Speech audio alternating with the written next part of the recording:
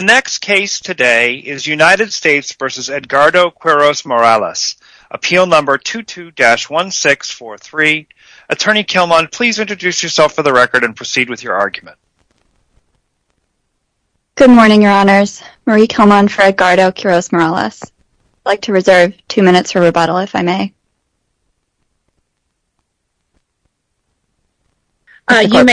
You may. Thank you. Mr. Quiros-Morales has been in prison for the past 25 years on one count of conspiracy to distribute drugs. He currently faces the rest of his life in prison. Mr. Quiros-Morales appeals from the district court's denial of his compassionate release motion. This court should vacate that order and direct the district court to grant the motion. Now, there is no dispute that the district court's order is legally incorrect and cannot stand. We and the government agree on that point. No one is arguing that this court should affirm. The dispute is instead about... Excuse me, counsel, is that binding on us? I thought our case law was that we don't have to accept the confession of error. Your Honor, I don't believe our agreement is binding on you. However, I thought that since the parties are in agreement, I might focus my argument on what we are in dispute about. That's fine, as long as you understand what the case law is.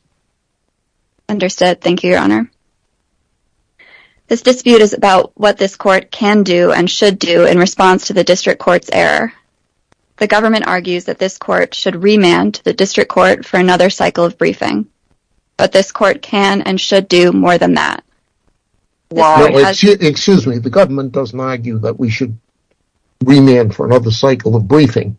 The essence of the government's argument is that this issue, once the correct legal standard has been explicated by this court and by its case law, is that the issue here, which is committed by our case law largely to the district court's discretion, should be decided in the first instance by the district court, and that decision reviewed by this court, instead of being preempted by this court and decided directly by it, in conformity, I might add, with the way every other compassionate release case that we've ever decided has been handled.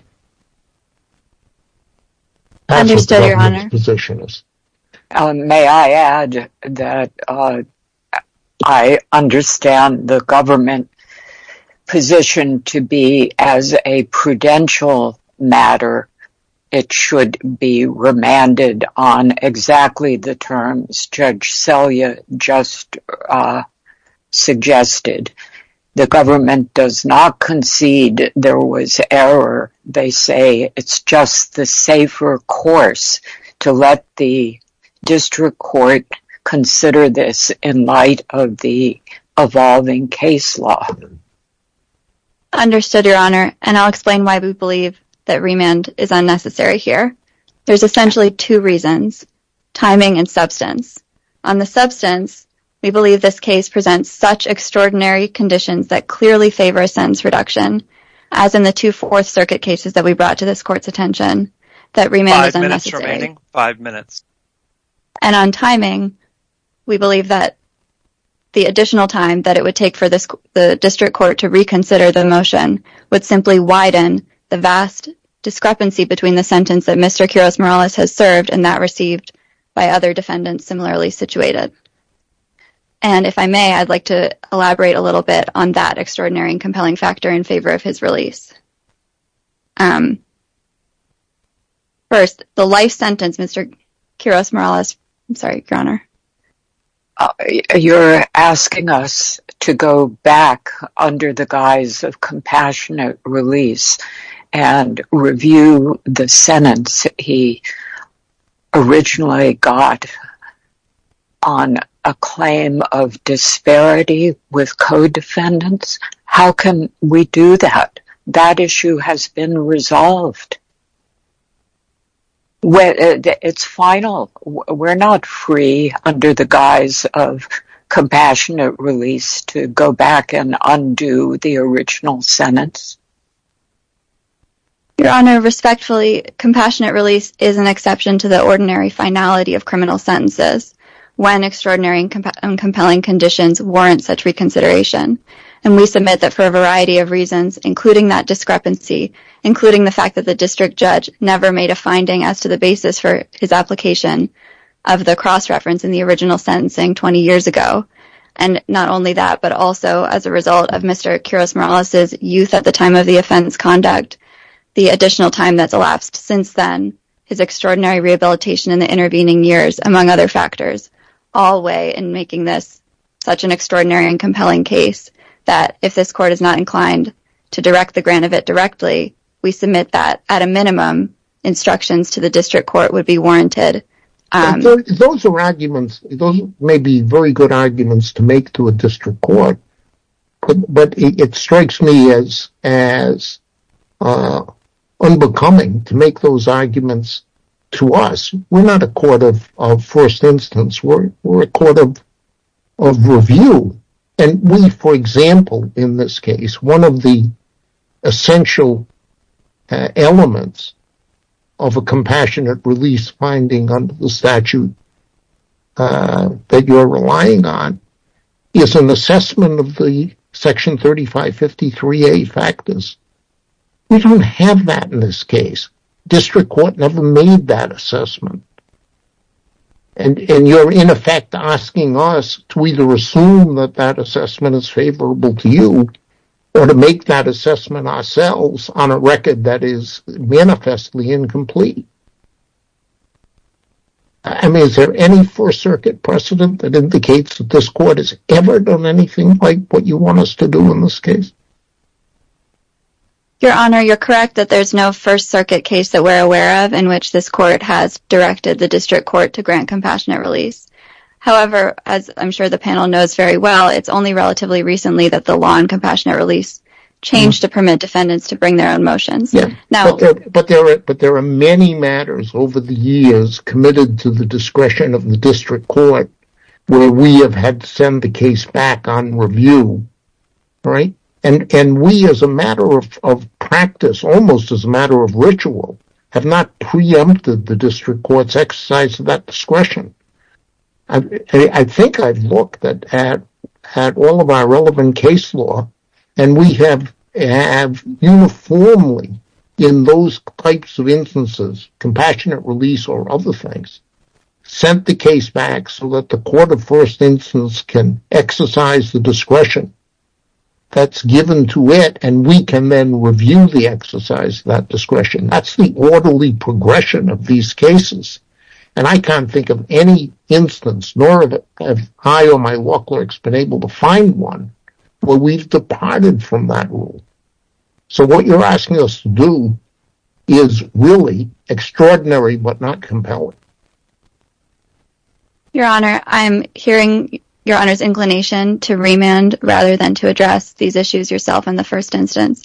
However, if that is the panel's inclination, I would again reiterate that I believe it would be helpful for the district court to receive some guidance from this court. No, why would we ever do that if it is assigned to the trial court in the first instance?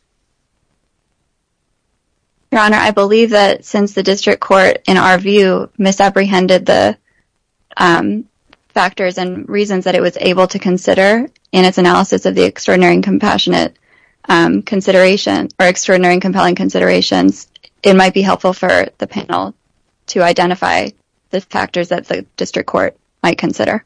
That's time. Thank you, Your Honor.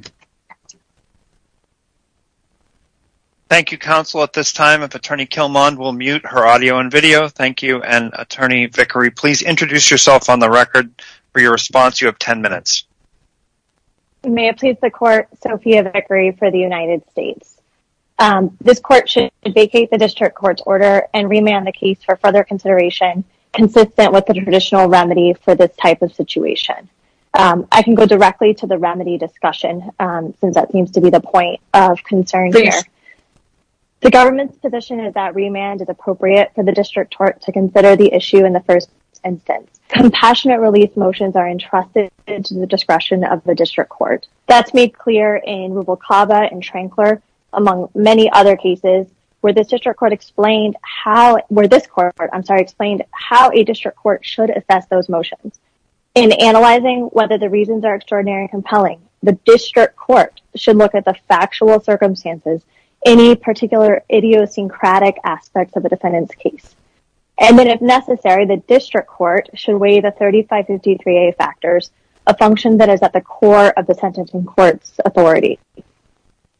The balance is also reflected in the fact that in Trankler and Rubalcaba and every other case that we've encountered, other than the two Fourth Circuit cases cited by the defendant, these types of cases are remanded for the district court. And in this court, as emphasized in Trankler, reviews them for abuse of discretion. And, of course, there is the Gonzalez case, which interprets both Trankler and Rubalcaba, which I believe neither party bothered to cite to this court. It's been decided since then, and it clarifies those two cases, but does not in any way undercut the notion that this is left to the discretion of the district court. Right. To the contrary, I believe that case also describes it as an abuse of discretion review. That's correct. These issues are left to the discretion of the district court, as many other sentencing matters are. The defense counsel mentioned several of the merits arguments that they're making with respect to what the district court considered a sentence or these alleged disparities. The government has serious concerns with the merits of those arguments, as explained in our brief. But more relevant for this juncture, those are exactly the kind of arguments that the district court should consider in the first instance. The district court can weigh those particular arguments and the specific facts of this case, decide whether or not they rise to the extraordinary and compelling bar. The government, again, has concerns about that, but for this juncture, it's simply not the role of the reviewing court to undertake that analysis in the first instance. I'm happy to go into additional details on other questions. I'll simply ask the court to vacate and remand for further proceedings consistent with the instructions in Trankler and Rubalcaba for the district court to evaluate the motion in the first instance. Excuse me, you don't mean just Trankler and Rubalcaba. You mean the First Circuit law since the time of the initial consideration, correct? Those aren't the only two cases. Right, and let me be more precise. I just meant for the district court's analysis to follow the framework that was laid out in Trankler and Rubalcaba in terms of how to evaluate what is extraordinary and compelling. I make exactly the same comment to you. In any event, it's up to us. Thank you. Thank you, counsel. At this time, please mute your audio and video.